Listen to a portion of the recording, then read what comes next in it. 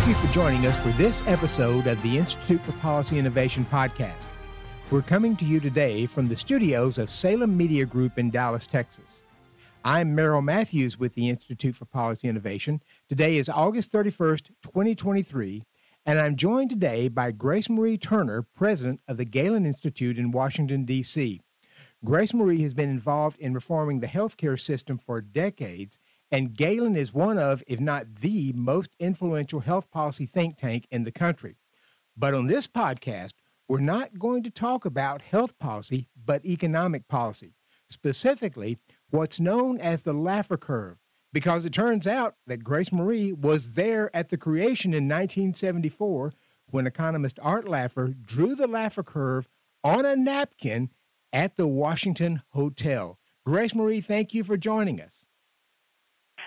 It's such a pleasure to be with you, Merrill. And yes, I do have a past. I have a past life as a journalist, which is why I happen to be there.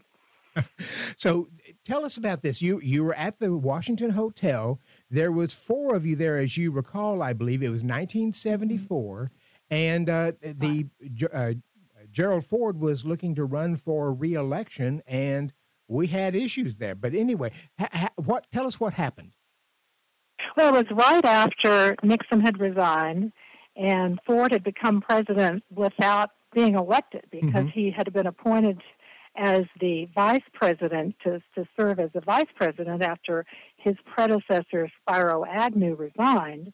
And so after Nixon resigned, we had our first unelected person in the White House, and he had pardoned Nixon. So he was kind of sinking ship, and he needed a good idea. And so this editorial writer for the Wall Street Journal and Art Laffer called up Dick Cheney, who was then deputy chief to President Nixon, and said, we've got a great idea for you about an economic plan that would really stimulate the economy. We had long gas lines, we had high inflation, we had high unemployment. He said, this can really help boost the economy. And so I talked about the idea that if you cut tax rates, it actually encourages economic growth.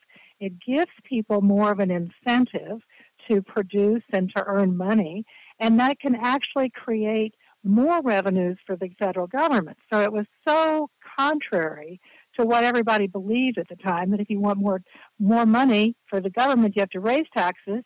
And if you cut taxes, you'll get less. And Art is saying, no, the opposite's true. Cut taxes and you'll get more money. And so Art then was trying to explain this to Dick Cheney. And so he took out a cocktail, one of the cocktail napkins in this bar sort of across the street from the White House at the Hotel Washington, and drew this, what's now the famous Laffer Curve. And so it made sense to me. I was a reporter at the time and had been interested in these ideas.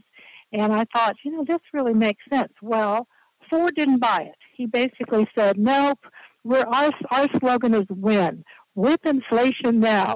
Really I remember whip inflation now. It was a slogan.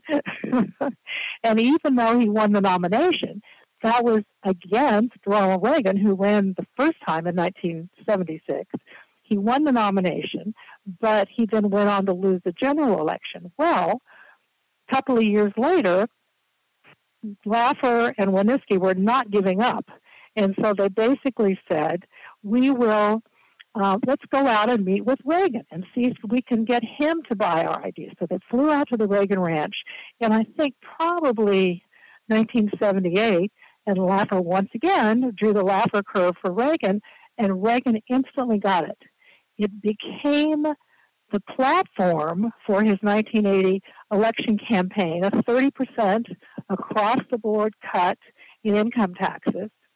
And he went on to win, and I will argue that his ideas really were transformative for creating prosperity for the rest of the century. As I read through your piece on this, Art Laffer says there's two rates at which the government gets zero revenue. If the government taxes 100% of your income, the government's not going to get anything. And if the government taxes nothing, then it's not going to get anything. But somewhere in between there is an optimum tax rate in which you gain enough revenue for the government to do what government needs to do, but also you leave enough incentive for individuals, businesses, and others to earn, produce, and grow the economy. And the question has always been, where is that balance? And, I know people come up sometimes and say, well, we need to cut taxes. But the question is always, what's the current tax rate? And is it at the right spot that really encourages people to go out, produce, invest, grow the economy? Or is it confiscatory and ending up discouraging people from doing that? But Art understood that, and the point was always to try to find where that balance is. Yeah, that's exactly right. And it's not a fixed number. It changes all the time with economic conditions, and not only in this country but around the world. And so politicians' real mission is to try to figure out, how do you get, what is that right number? And there was this wonderful headline in a Wall Street Journal editorial, "Tax the Rich." This is the Wall Street Journal, right? And it basically said, yes, the rich will pay more in taxes if you cut the rates. It's the rates that really matter, because either you are incentivizing people to withhold their investment money from the economy, or you're incentivizing them to get a larger return because they can keep more of the money. That's what we want to do. That's what we need to do now. That was really the philosophy of the tax cuts in 2017, which are expiring, in another couple of years.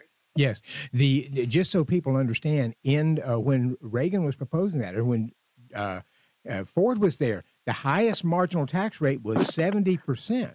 And I believe that had actually been cut after John F. Kennedy's assassination. Lyndon Johnson cut it some, but the highest marginal tax rate was 70%, and so it's significant. And people didn't have a lot of reason to try to earn, especially higher income people, because it ended up taking up so much of their money. And of course, Reagan was successful in getting the Economic Recovery Tax Act passed, what's called the Kemp-Roth tax cuts in 1981, and that lowered the rate from I think 70% down to 50%. So it didn't get that full 30%, but it's certainly a major step.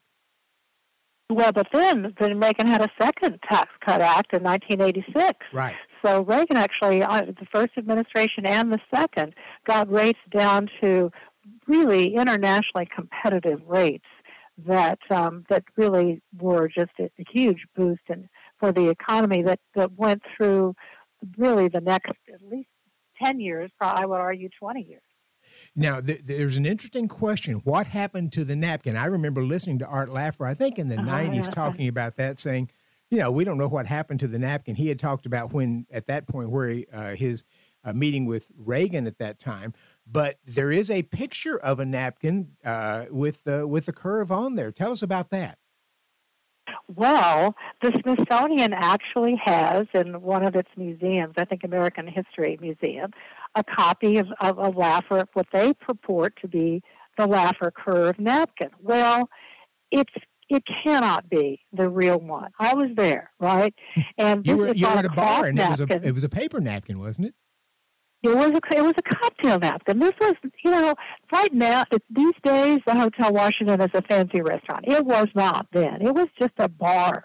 It would have been a paper napkin. And Art has actually said later, he said, my mother taught me not to write. I would never write on a cloth napkin. And so, but that's what it is. It clearly was created. It's to Don Rumsfeld also, who was chief of staff at the time, but I do not believe that he did not recall that he was there at that initial meeting. Mm-hmm. It would have meant that the chief of staff and the deputy chief of staff go to a bar across the street on a weekday afternoon to meet with a journalist and an economist, a young economist. I don't think so. I think Art created that later. And Winski's widow found it in some of his archives, and so the Smithsonian's now done this whole big shebang around it. I'm glad kids learn about it, but it cannot be the real napkin, which I think truly has been lost to history. So it's interesting, though. So people can go and see at least a copy of the original napkin at the Smithsonian, or it's available online. And and you've written an article about this, about your experience there. How can people find that? I did. Actually, my friend, an economist, Bob Grayboys, invited me to write about this for his blog called Substack. And as an economist, he actually drew what I think is a better Laffer Curve than Laffer wrote, and we use that in our article. So we're putting it on our website because it's easier to find there. So they can go to Galen.org, GALEN.org. Or they can look up Bastiat's Window in Substack to see the original that was published by Bob Grayboys. I was a guest columnist on his blog, and he's the one who said, you have to write this up. Nobody else has written this story that was there. And Art says, he really doesn't remember it. Unfortunately, Winooski has passed away. I never asked Dick Cheney about it, but I guess I could, but I suspect he wouldn't remember it either. But as a journalist, I remember the details. It stuck in my mind because at the time it seemed like this is a big deal. Former Art Laffer had been a former top official in the Nixon White House in the first term, and Winooski, editorial writer for the Wall Street Journal, and the chief of staff, the deputy chief of staff of the White House. That's a big deal meeting, and I thought this really could be transformative, and it probably would have if Ford had bought the ideas, but he didn't. And maybe Reagan was really the right person to have adopted them in any case, because he truly had a passion for economic growth, for freeing up people from government regulation. And this was a simple, easy way, something you could explain simply, but that had transformative effects. And Art Laffer went on to be named Times one of the most influential people in the century. And I think that's really right. I think that his idea and really being able to explain something simply was transformative in that it really got people to think differently about the relationship between government, taxes, and entrepreneurs. Because the notion had been for so long that if we need more money, we just raise tax rates and we'll be able to get more money. And Laffer pointed out that's not necessarily the case. Once you go past some certain point, you're going to actually get less money for the federal government rather than more. Well, anyway, absolutely. Zero tax rate. And actually, Art wrote a paper for the Heritage Foundation that was published, 10 or 15 years ago that I linked to in the piece, where he shows not only in the United States, but around the world, how the evidence is so compelling, even though politicians today still want to ignore it, how compelling it is that if government will simply get out of the way, entrepreneurs are ready with energy and ideas, and investors are ready with money to really give people a chance to create something new, to create jobs, to create products, to invest in things that we can't even imagine if government would just get out of the way.